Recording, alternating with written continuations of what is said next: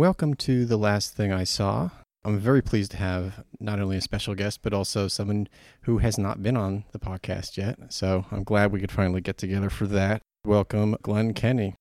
Hello, I'm so happy to be here on the Lido in Venice and speaking with you. It's a beautiful day here. This is my sixth time at the Venice Film Festival. I feel so blessed and grateful for that, and I've finally figured out how to take full advantage of the Conad supermarket on the Santa Elisabetta, which is a very weird place because it's, if you look at it from the outside, you don't see it's a supermarket. It looks like a women's clothing store, but the supermarket is the blueprint is such that the supermarket is nestled on the interior of the first floor of the clothing store. You have to really kind of look for it, and then it's like, oh, it's a whole supermarket. I was not aware of that. I'll have to take Oh, that it's tip, fantastic. That tip to heart. Yeah, this is where I got my extra special large size light taste Coca-Cola that I'm drinking now, which is what they call Diet Coke in Europe. Essential for the festival goer. So obviously, you write regularly for the New York Times. I do write reviews for the Times, and I'm covering this for RogerEbert.com, but I'm essentially a guest of the festival because I'm part of a panel that looks at the Biennale College movies every year, and we'll talk about those later on. I think it's important to discuss them, though, because they need more attention, I think. Yeah, and I think this is a especially strong year. But I thought we could just sort of dive into things. I mean, basically, we have a lot of front-loaded big movies in the lineup, including, Spencer and Dune. Power the Dog is an opening film. And, then there's a healthy section of alternative films in the Horizon section, plus much out of competition. Including Halloween Kills and The Last Duel, a Ridley Scott film that I'm not going to be able to see. Nor am I. Yeah. But yeah, various other things. Well, it's the movies are great, and it's great to see them. It's great to be back here. It's really a very, for an American traveling in Europe, it's a very fraught atmosphere. Getting onto a plane is much more involved than it normally used to be. I mean, we're behaving as if we're in a post-pandemic world, and we're not even close to a post-pandemic world. But we're trying. We're all putting our best feet forward, so to speak. And I think the festival is doing likewise, very much so. But there are definite changes. For instance, something I've always loved at the festival has been the classic selection, which highlights restored films. I will often see my friend Dave Kerr from the Museum of Modern Art coming and bringing something very special with him. He's not here this year because, I think in part because there is no classic section, because, this is an inference, I haven't quite confirmed this, but since we're only seating at 50% capacity at every screening, the festival needs to book more screenings of the main sections of the film in order to accommodate all the accredited people and ticket buyers, of which there are now more than there were last year when no Americans could come to the festival. But, so far the films have been very good. There's not been a stinker in the bunch. And, well, the surprise, because I've issued foul imprecations against Denis Villeneuve in the past. You're not alone. That seems to be a sport lately. Yeah, and I saw Dune, and I very much enjoyed it. I think it's a good... Well, when you say good for what it is, that sounds kind of condescending, but good for what it is kind of crucial to what this film will be able to achieve, because what it is a very specific thing that is a cultural trope by this point, which is the big budget spectacular science fiction movie. And not only that, the launch of that, because they prominently say part one. Right. And I didn't think I would. I went in not thinking that I would say this, but I hope he makes part two, because I liked part one. He said he only filmed a half of the book. I read the book prior to coming out here, and I'm not sure what compelled me to do that. I'm in my early 60s. I remember in the late 60s, early 70s, that Dune and Robert Heinlein's Stranger in a Strange Land were the big sci-fi counterculture books. And that The Hobbit and The Lord of the Rings were the big fantasy counterculture books. And it's weird that these emblems of the counterculture have become these commodified corporate products in the film industry, Why does that happen? It's a whole nother subject. But, the first adaptation of Lord of the Rings was by Ralph Bakshi, an underground cartoon guy, Right. working, I think, with Rankin Bass, or that might have been a separate, anyway. Yeah. Well, when I read the book, and I liked the book, I understood why it became popular, but it's a very radical vision. It's incredibly anti-corporate. It loves Islam, or its version of Islam, and it's an eco-fable, and but every now and then the corporate culture will get a wild hair up at something and decide that they need to make this into a bigger thing, even though what it actually stands for is against everything the corporation might stand for. But that was why it was such a counterculture hit, and during the time I was reading it, I realized a lot of the things that people laughed about in Lynch's film, like the interior monologues and the I like this Duke business, that's actually in the book. That's actually how it works in the book, these italicized sections where people think, I like this Duke. So, he couldn't be faulted for that. But Lynch has no feel for, the geopolitical or for social commentary. And that's a huge part of what this book is. So Lynch's film, which I still admire, can be seen as a Lynchian dreamscape from outside source that was heavily compromised during its editing, at least. And this film is the first 2/3 of Dune. I mean, the thing about Dune is that aside from the eco allegory and the critique of capitalism and global corporate practices and stuff, there are a lot of sequences that are just old-fashioned serial style suspense set pieces. And Villeneuve visualizes these as well as you can imagine. They work. They work really, really well. My suspicion, and this is something I wrote in my review for Ebert.com, is that he admires the book so much that he felt not inclined to impose any of his own ideas on it. Right, because the book's ideas correspond well enough to his own that he just sort of let it be. And that's all to the good. Yeah. So when you say, these kind of serial scenarios, I guess you're talking about these, they're almost nostalgic kind of action pieces, the rescues. The letting the chopper get in the storm before pulling it out. Right. That sort of stuff, it's really well done. The hand in the box, all that sort of stuff is really well done. The escape from the palace, the abduction from the palace. He nails them all. And he fills the movie with these allusions to other, what I would say, high cinema spectacles. There's quotes from Apocalypse Now. Of course, Lawrence of Arabia's in there. There's even stuff from Red Desert and The Man Who Knew Too Much, the Hitchcock color Man Who Knew Too Much. Oh, well, tell me about those. When the servant dies and puts her hand out and leaves the blood stain on the robe. I mean, and Red Desert, when that burst of yellow comes through, and when Zendaya shows up in one of the dream sequences. So, and it doesn't detract from what the scenario is doing, and it does sort of make the case for when Villeneuve said, when he was complaining about the film debuting on HBO Max, he says this is a film as a tribute to big screen films. I was like, why make a film just to do that? But I see what he meant now, and it's kind of, it's kind of hilarious when Stellan Skarsgård shows up and he's bald as an egg and he runs his hand over his wet head, and you're like, oh, there you go. Yeah, and then later on he emerges from a liquid again from... So some might find that distracting or just dumb. I kind of got a kick out of it. Yeah. I mean, it's great to see at La Sala Grande. The Sala Grande is a big theater here on the Lido that reminds me of the Ziegfeld, a much lamented past movie house in New York that where I saw Apocalypse Now for the first time. Yeah. Where I saw restored versions of Lawrence of Arabia. Me too. And Vertigo, where I smoked a joint and watched Francis Ford Coppola's Bram Stoker's Dracula. Everything's momentous if it shows on that screen. So this looked momentous. Yeah. And I went with it. Maybe I'm intoxicated by the atmosphere here, but no one is more surprised than I am by how much I enjoyed this picture. I just realized we're sort of assuming that everyone knows either from interest or by osmosis the plot of this particular. I mean, yeah, if you could just talk honestly, it would take us an hour to kind of sum up the plot. Broad strokes. It's not impossible to follow, as some people like to say.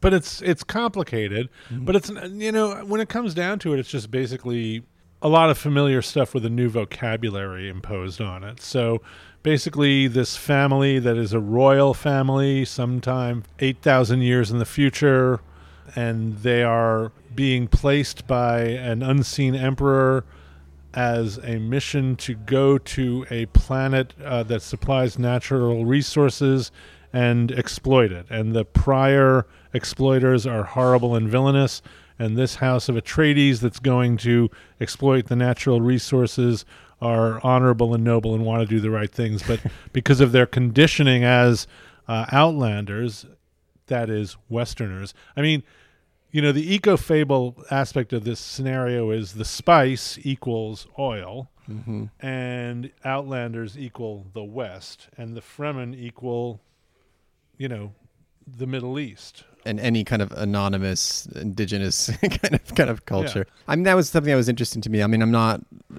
like up in arms about it, but there was a way in which the movie is a bit frozen in time in terms of, given that a movie that like Black Panther coming out, it's kind of hard to come back to a kind of mythological, style movie like this without having that in your hair. Like, well, Villeneuve has said that in the next part of the film, the character played by Zendaya will be more prominent, and that may redress the balance relative to your remark about it being frozen in time. I mean, I understand what you mean by that, but because that role is being played by a woman of color, and there will be more persons of color prominent, I think, in the second part. Not that they don't appear here, but they, this is the story of the Outlander. It definitely is that. Paul is the white messiah. I mean, it's not a white supremacist film by any means, but you can't escape the fact that he is, and there's a couple of shots in there that look like they're out of Nicholas Ray's King of Kings, which, as you may remember, at the time it came out, had the nickname "I Was a Teenage Jesus." Chalamet is teenage Jesus here, but he's a very pale teenage Jesus. Yeah, that's inherent in the material, and again, the fact that Villeneuve didn't feel compelled to mess with that too much, although he did make one of the protagonists and the people who understand Arrakis best changed from a male in the book to a black female character. Mm-hmm, mm-hmm. That, I think, was another thing, and I think that works. I think that's smart. Yeah, I mean, there's even some of a couple of lines of her dialogue, or what someone observes of her of being kind of on two cultures or two sides, that kind of double bind of being in the position she is. What is she called? The judge of the change? The judge of the change. So that's interesting. This might be a futile question for a movie like this, but what did you make of the performances or the style of performances here? I thought the performances were good. I thought Chalamet, who's often criticized for being callow, I think his callowness works for him, and it is a performance strategy because eventually he kind of shakes it off. And some of the things that happen in the last third of the movie, when he's becoming more tormented by these dreams of holy war, he is convincingly, wouldn't say intimidating, but definitely unbalanced. And I thought he was excellent. I was actually really impressed by Jason Momoa, not because he was like especially brilliant, but because he is the least goofy I've ever seen him, and actually plays this warrior character who's a bit of a bro, Duncan Idaho. Yeah, he plays that character really, really well. And I thought everybody did, from Charlotte Rampling as the Holy Mother to Oscar Isaac as the noble patriarchal Duke.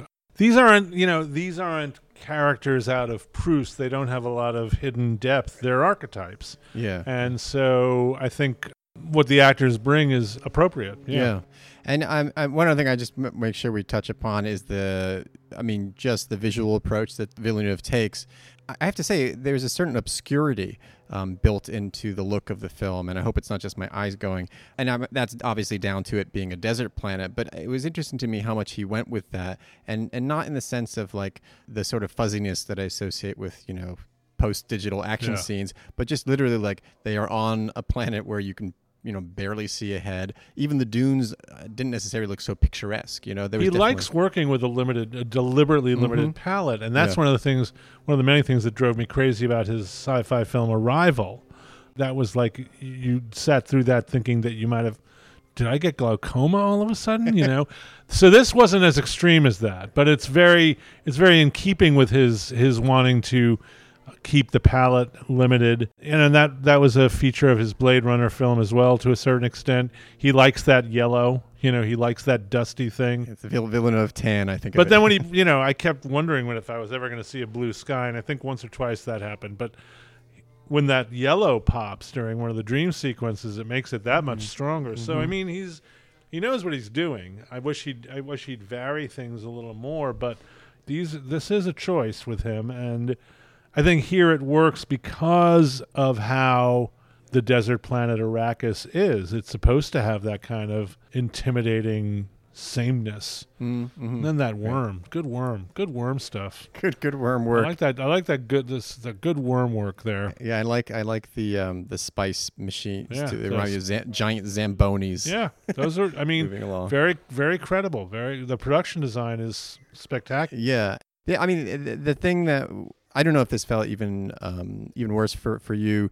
I just felt like you really did feel the heavy lifting of the exposition at the end. I was sort of racking my brains as to what exactly transpired in the last 45 minutes. But was that my imagination, or was that? No, it's not your imagination, okay. And it figures in the book as well. Okay. Exposition, all caps. But again, and that's where the cast helps. They're very compelling performers, and they kind of sell it. So yeah. Is this the best of all possible Dunes? I don't want to find out. How many Dunes do you have to make to get to the best of all possible ones? I think this is as good as it's going to get, and I actually am interested in seeing what he does with the last third or the second half, depending on how you look at it. Well, I'm sure somewhere there is a Word Excel spreadsheet for 10 years from now. There is a Dune reboot, but we don't have to think about that right now. Well, happily, I mean, the characters will age in that time. Where we pick up next is when when Jessica's kid is about 4 years old, so they have time.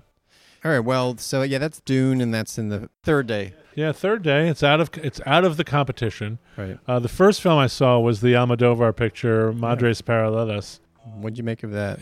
Before I came out here, my wife and I watched Voltaire because we're going through the film collection over and over alphabetically. So we'll go from A to Z in directors and then start again. That's great. So she picked this one. She does all the picking for our evening viewing.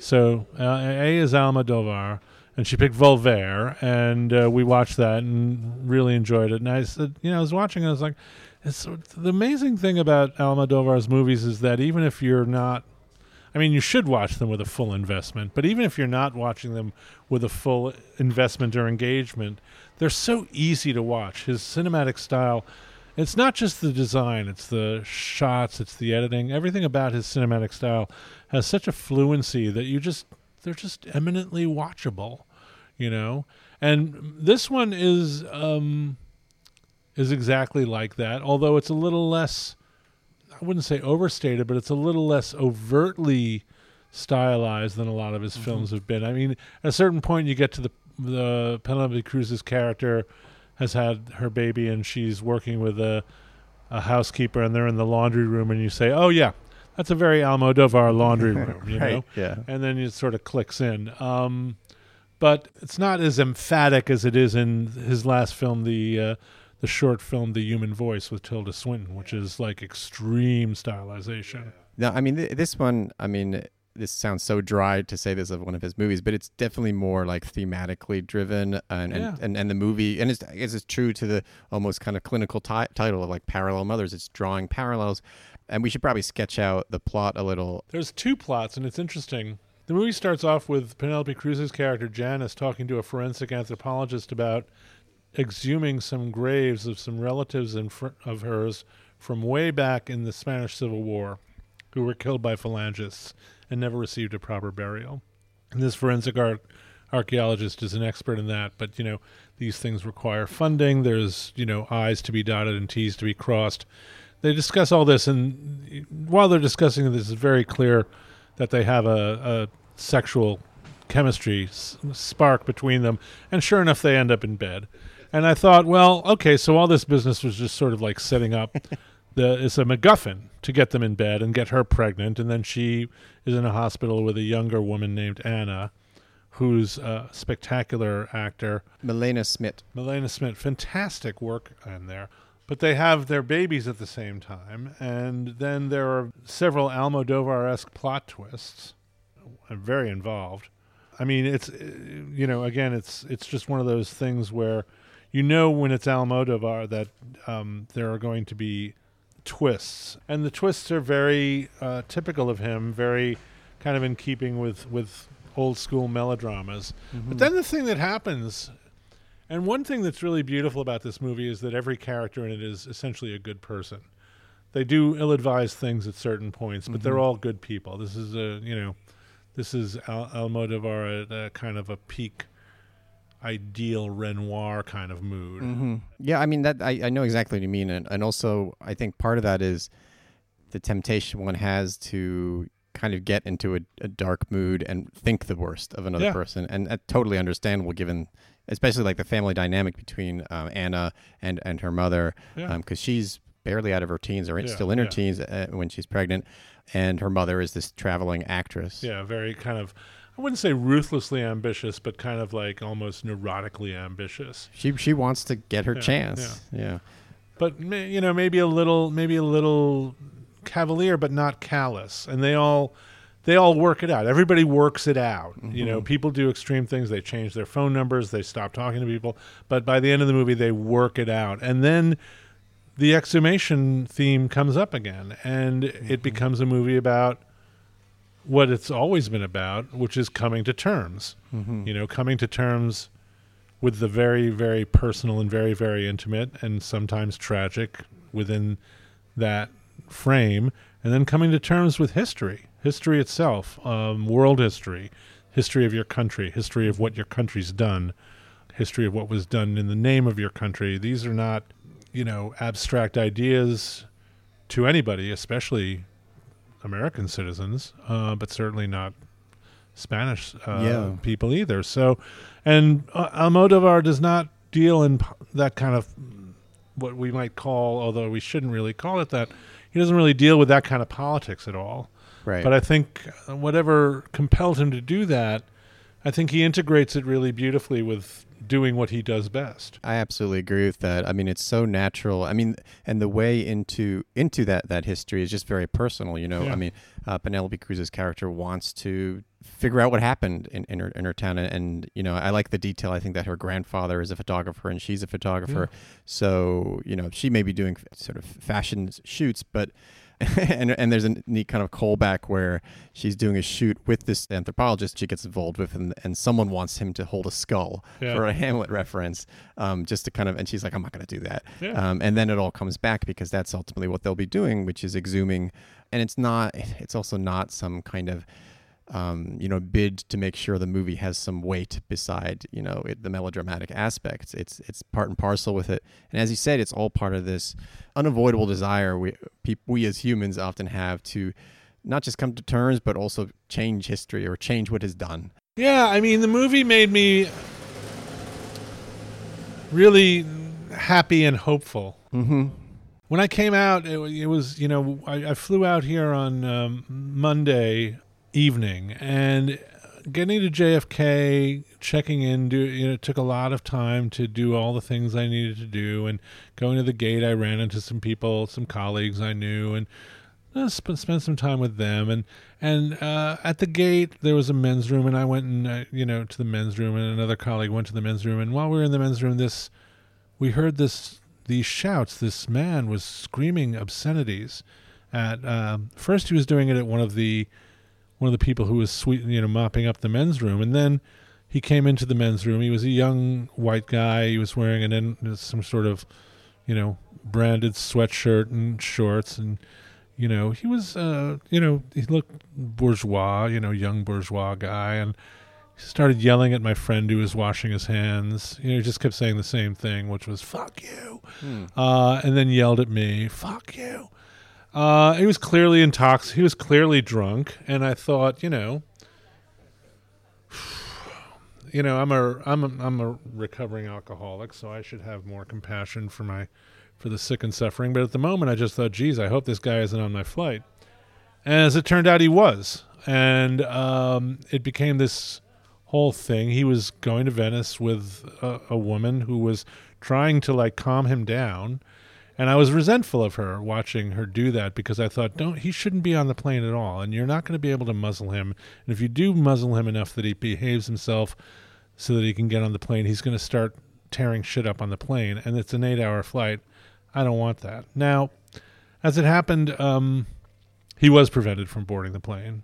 And eventually they went off in a cart driven by the security people. And he had this sort of dazed look on his face. And she was crying. Then I felt very bad, and I felt really, really sad. Over the summer I've lost a couple of relatives, including my dad, and I've been reading books about the meaning of life, including John Gray's 7 Types of Atheism, and it's been a rough time. And when I saw all that happening, I just thought, what am I doing? What am I doing? And then when I finally got to the festival and I saw the movie, I was like, okay, this is what I'm doing. This is a film about humanity, and that talks to us about humanity, and that you can have a dialogue with about this, and this is worthwhile, and this is worth celebrating. Yeah. So that's my endorsement of Almodovar's new film. No, I mean, and that's it. Really is a movie like that, and that's why not that we have to talk about what other people have said about it, but I was a little disappointed by some reactions I saw to it, which I felt like we're just going in expecting some particular Almodovar template. That's the thing. I mean, he always makes quality films of a very particular quality. They're never below a certain level of quality, but he's doing different things. Just like the people were upset, didn't like the airline movie either. But that's right. Him having having a gas, just having fun. Yeah. He's allowed to do that. He has such mastery. He can kind of do what he likes, and I think it speaks really well of him to be at the age he's at, and have the energy he has, and have the ambition he has, and have the sensitivity to be moved to start talking about this. Yeah. Why not? Yeah, absolutely. That's especially Pain and Glory. I mean, it's just a whole other level. Oh, yeah. Well, having talked about Dune and Parallel Mothers, I thought it might be interesting if we kind of veer into another direction of a movie that people probably don't know much about. I'm sure some people do follow the filmmaker, though, Ricky D'Ambrose, and his film is showing in the Biennale College. My boy, Ricky. And that's The Cathedral. The Cathedral. The Biennale College is an amazing thing that not enough people know about. Yep. It's kind of like a cross between Project Greenlight and Sundance Labs without the reality television component. Maybe they should do a reality television component of it, because here's what it is. Every year, the Biennale College sponsors 3 films. They take applications from almost 1,200, probably more by this point. 1,200 filmmakers a year apply. 3 get chosen. And those 3 filmmakers are given 150,000 euros, and they then have 10 months to produce a feature to be shown at the next Biennale. So that's where the potential for a reality television series comes in, because that's pressure. Yeah, definitely. That's a lot of pressure. And your film's funded, but you can't make it for any more money than we've given you, and you have 10 months. Yeah. So because the panel did not convene last year, but the films were made, this year, the panel, which also includes my good friend Stephanie Zaharek and the great Chris Vognar from Texas, 2 great critics, and a few people from the filmmaking side, we look at these 6 films and we talk about, distribution, potential critical reception, where these films can fit in with the the zeitgeist. One U.S. film that was well received the first year I was here was The Fits. And Ray Holmer. And this year the films are all outstanding. La Tana, The Den, I think is spectacular. It's a boy meets girl in a rural setting movie that feels familiar but goes to many unexpected places. My Father, the Devil, incredible French-made film made about African immigrants living in France and they're coming to terms with the past. A couple of really strong South American films, including Al Oriente and Nuestros Días Más Felices. From Italy, the La Santa Piccola, the Miracle Girl, and finally from the United States, Ricky D'Ambrose, The Cathedral, which is, well, it's Ricky's second feature, I think. He's made shorts, and he made a feature called Notes on an Appearance. And now it's funny, when I heard the announcement that Ricky had been one of the people awarded the film, I was delighted for him because I know Ricky and I've actually appeared in 2 of his films, which is weird. So I actually emailed him. I said, "Don't put me in your film, your Biennale College film, because it'll be weird. It'll look weird. The people will see the film and I'm in it, and then I'll be on the panel. It just doesn't look good." He wrote me back and said, "That's too bad. I had a part for you." I'm like, damn. I'm not that into being in films. It's just something that happens. Keep your SAG card. If I got my SAG card, that'd be one thing. I could get the insurance. But I've been in a film with directed by Steven Soderbergh that came about because my friend Brian Koppelman saw me on the street one day in 2008, lumbering like Jabba the Hutt, and said, "We have a part in our new movie that's kind of like the Harry Knowles of escort reviewers. Do you want to do it?" I'm like, "Well, of course." When you put it that way. Yeah, no. Sign me right up. I mean, and I've worked in films with my friend Preston Miller, and I've done a couple of things for Ricky, and I really don't know why I don't know. But Ricky, he had a part for me in this, and having seen the movie, I think I know what it was, and I'm going to kick his ass when I see him. But it's a fantastic movie. It's interesting because Ricky's method is very influenced by Straub and Huillet, by Bresson, and by Godard. He has this perspective in his films that appears rather dry and detached. There's usually a narrator, and the narrator describes things in a very even tone of voice. There's not a lot of elaborate behavior or, what we call action in his films. And that's the case here. Certainly the style is very in keeping with what he usually does. But it became clear that this is a very autobiographical film. It's about some very painful circumstances in a person's life. And it builds this power that, for as much as it maintains that very analytical, spare tone, it is very moving indeed. I think it vaults him from a filmmaker who's clearly very interesting and very talented. I think this vaults him into like major American filmmaker territory. So I couldn't be more pleased with it. Yeah, I agree in terms of moving from one feature to the next. I mean, maybe there was an aspect of game playing a little bit in the first feature, and this one, it really feels more his own voice in a way. But I mean, I think maybe it might help to talk a bit about that. It sort of has a complex family explosion that begins the movie. They're talking about a family in Long Island and the various relatives and in-laws and internecine disputes, indifference to aging relatives, personal financial malfeasance and debt. Richard is the father, and he's played by Brian Darcy James, and he's fantastic. He's going to be in trouble right off the bat because it starts off in the early 80s, I think, and he runs a printing business. So he's screwed. He's completely screwed. Once digital printing comes along, whatever rut he's in at that time is only going to get worse. And sure enough, that turns out to be the case. But he borrows from his friends. He meets a woman while on a Caribbean vacation. They get married. They have a kid. this kid is their focus, and he's seen at varying stages. The thing about this movie also, the logistics of it must have been really challenging, because the character of Jesse, who I think is the stand-in for the director, it goes from, the age of 3 to the age of about 18, and various stages in between. And the actors that are cast are absolutely physically credible in terms of how they maintain this consistent look. Yeah. So, it moves really, I won't say smoothly, because that's not what it's going for. Yeah, no, it's very bumpy, because all the ups and downs of this family are like...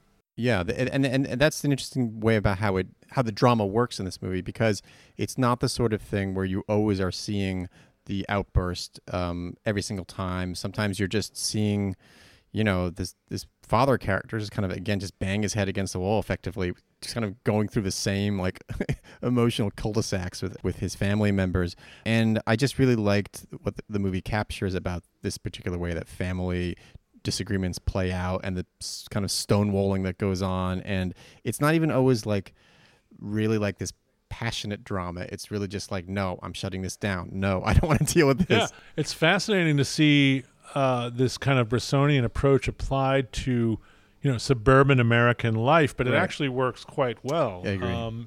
It doesn't feel stagey, but it feels like these not charged moments, but like decharged moments, these draining moments, enacted in a very spare style that kind of just leaves you empty, Yeah. And is it shot on 16? I think, yeah. He, Ricky, I emailed him after I saw it and say how much I liked it, and he said he was very happy I saw it projected. That was important to him. Yeah. The other thing that's interesting about how it sets the time is that it punctuates it with sometimes archival footage. Sometimes traumatic archival footage. That I have to say is a little bit, I imagine will be lost on a lot of viewers, because, for example, there's footage of the World Trade Center. The first World Trade Center bombing. Exactly, the first World Trade Center bombing, which if you're seeing it, it would take you a beat to figure out, oh, wait, that's not, September 11th. Yeah. And there are other little things like that are... And one of his last short, The Sky is Clear and Blue Today, is explicitly about 9/11. Mm-hmm. He's got a real 9/11 thing. But, 9/11 is alluded to here, but they don't show a lot of footage. Yeah. Instead, they go to the blackout of 2003, which is fascinating. He's got a lot of George W. Bush. He's got George Bush, the first George Bush. He's got the second George Bush, and he's got Bill Clinton in there a bit. He does beautiful things with archival footage, not just of news stuff, but of commercials and things like that. That was a feature that was not featured so much in Notes on an Appearance. What he did in Notes on an Appearance was he created this world of this fictionalized writer, and he's very good with detail. Mm-hmm. Like, he created these books, these web pages, these texts by this radical philosopher who was the subject of, I think, a thesis by the person who disappears. And they all look incredibly like a real thing, to the extent that when I got out, I looked up this guy and I realized, no, he's not a real guy. He's an invention. He's a kind of a Gilles Deleuzian invention of Rick's that, becomes this sort of fulcrum for the philosophical themes underpinning this story of these, bohemian academic hipster Brooklynites. Yeah.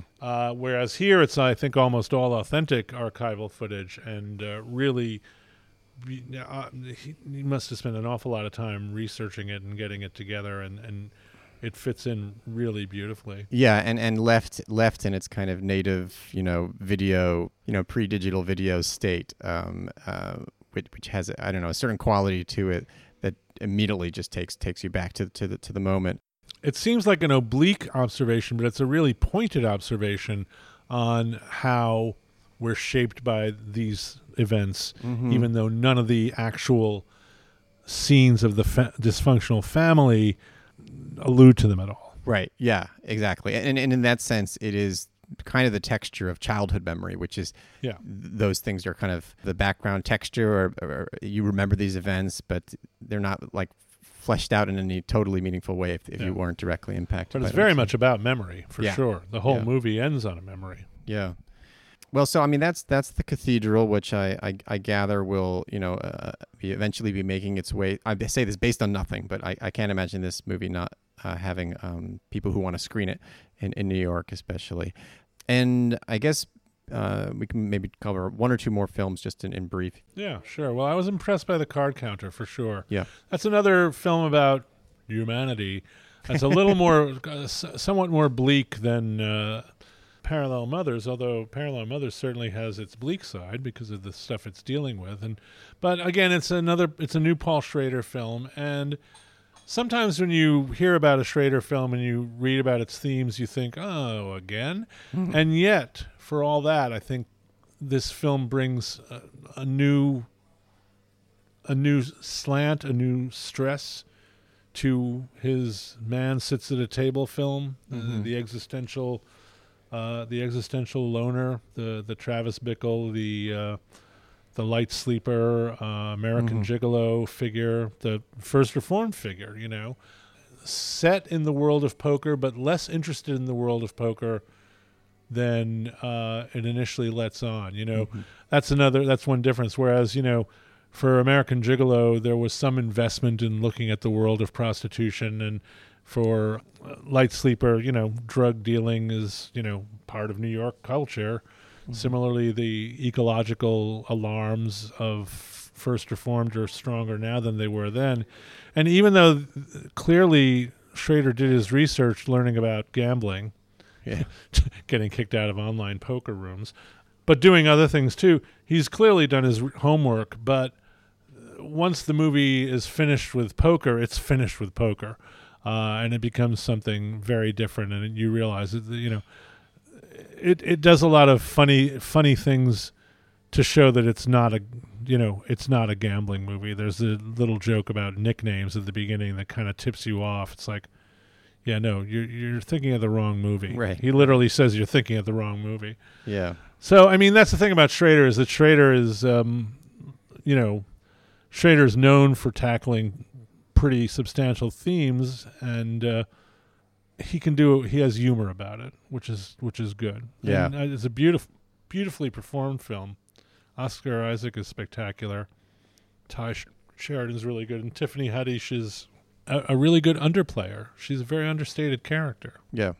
Which I also like, because I feel like anytime she appears on screen now, people are always expecting what's the outrageous thing she's going to do, but here it's like she's quiet. Yeah, she's really quiet, and it works. She makes it work. Yeah, which in a way, I feel like she arrives on screen, and you feel like, oh, I understand.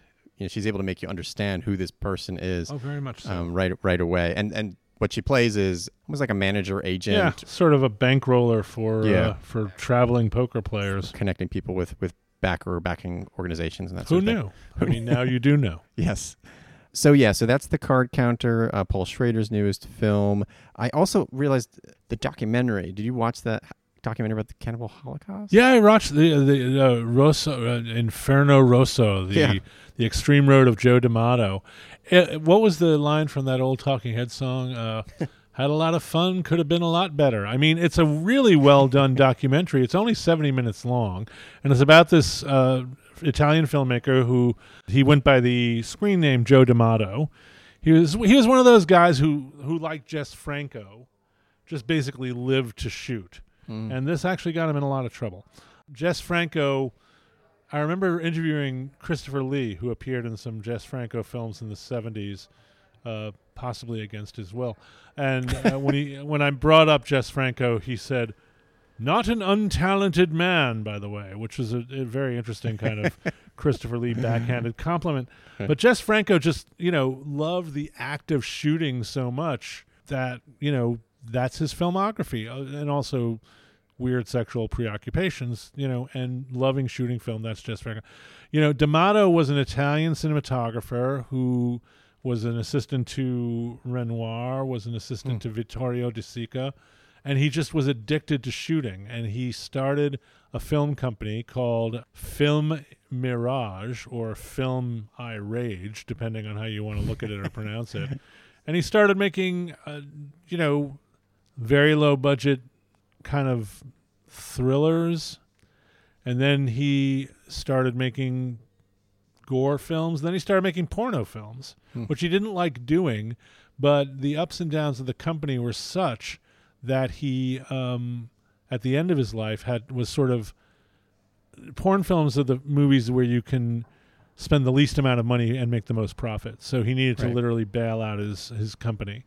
But a lot of these films are pretty well regarded among extreme horror fanatics. One of the people who's on screen a lot is Eli Roth, who praises these films and, the cannibal stuff, porno holocaust, these titles like that, and it could have gone deeper, frankly. Eli Roth's enthusiasm is not exactly what you'd call infectious. And, I know I'm thinking Tim Lucas is right here. You can talk to Tim Lucas, the former editor of Video Watchdog, who's an expert on this stuff, and would be drier and more. They talked to a guy from the Cinémathèque Française named Rougier, who's a little disproportionate in his assessments of D'Amato, let's say, because there's no the thread you want in an auteur, a phrase I use less and less because it's sort of been abused out of all proportion, but the thread you want in an auteur is not the thread you get with Joe D'Amato's work. It's just not there. There's a lot of things that are striking and interesting. But then, you'll have the account of the porno days, and the filmmakers will do this like 45, 60, 75-second stills montage of red-tinted, almost, hardcore stills from the porno movies. And I'm thinking, the guy who starred in these movies, Rocco Siffredi, who as porn stars go, is relatively well known in the realms outside of porn, partially because of his work with Catherine Breillat. Like, again, why didn't you talk to Rocco Siffredi? Right. So, yes, and it's only 70 minutes. You could, so it had a lot of that kind of weird padding. I mean, the images are what they are. They're sensationalistic images, but I could watch the movies if I want. I know where to get them elsewhere. Right, only not in this particular montage. So it was worthwhile. Yeah. It came with a really obnoxious phone video introduction from Nicholas Winding Refn. they just the play point the audio. of art is to be polarizing. Yeah, that's it. You got it. You nailed it, Nick. So let me say, Joe D'Amato is unique. Yeah. So, I mean, it's funny the way stuff goes in film enthusiasm, this sort of mutation into what have you. I mean, I remember, I had reviewed The Neon Demon in the Times. Right. And I talked about, I thought Nicholas, that Refn kind of comes off as a 12-year-old who really wants to shock his parents. And when I came to Lido that year, whatever the year of Neon Demon was, I'm waiting with Dave Kerr, the former New York Times writer and now a curator at MoMA. Yes, 2016, and we're waiting for a water taxi to take us to the Excelsior, and there's a slim European guy with Prada eyeglasses standing on the dock, and all three of us get into the boat, and he wants to chat. He asked Dave, what he's bringing, and he was bringing a John Ford film called The Brat, which was fantastic. And this guy said, well, I'm coming here with the restoration of Dawn of the Dead. And I'm like, oh my, it's Nicholas Winding Refn. And good for him for doing that restoration of Dawn of the Dead, by the way, because it is really great. But I'm like, I'm not sure exactly how to introduce myself. So I said my name was Glenn, and I said that I wrote for RogerEbert.com. And we didn't talk about the Neon Demon. But I did talk to him about, he had just bought the film vault of Something Weird Video. Because Mike Vraney, the founder of Something Weird Video, had died, and he bought his entire film vault, a lot of which contained these weird 1950s and 60s, what they call them, roughies, these exploitation films made in New York where, like, boy gangs, like, kidnap a woman, beat her up. Some of these films featuring cameos by people like Jake LaMotta, this, that, and the other thing. He had no idea what their provenance was. And I, amusingly enough, knew exactly where they came from because Sam Lake, the producer of those films, way back in 1980, when my best friend graduated from NYU Film School, the first job he got was working at a place called Quality X Video on 44th Street, doing VHS dupes of porno films, because that was happening. Something you could do. And this guy, Sam Lake, who had been a producer of Grindhouse pictures in the 50s and 60s, with Arthur Morowitz, came upon the brilliant idea in the 70s of booking Deep Throat at the World Theater. They made a fortune with that, so Sam went into porn permanently. And he decided, now that the 80s were coming, he wanted to take advantage of this home video thing. Right. So my friend was working for Sam Lake.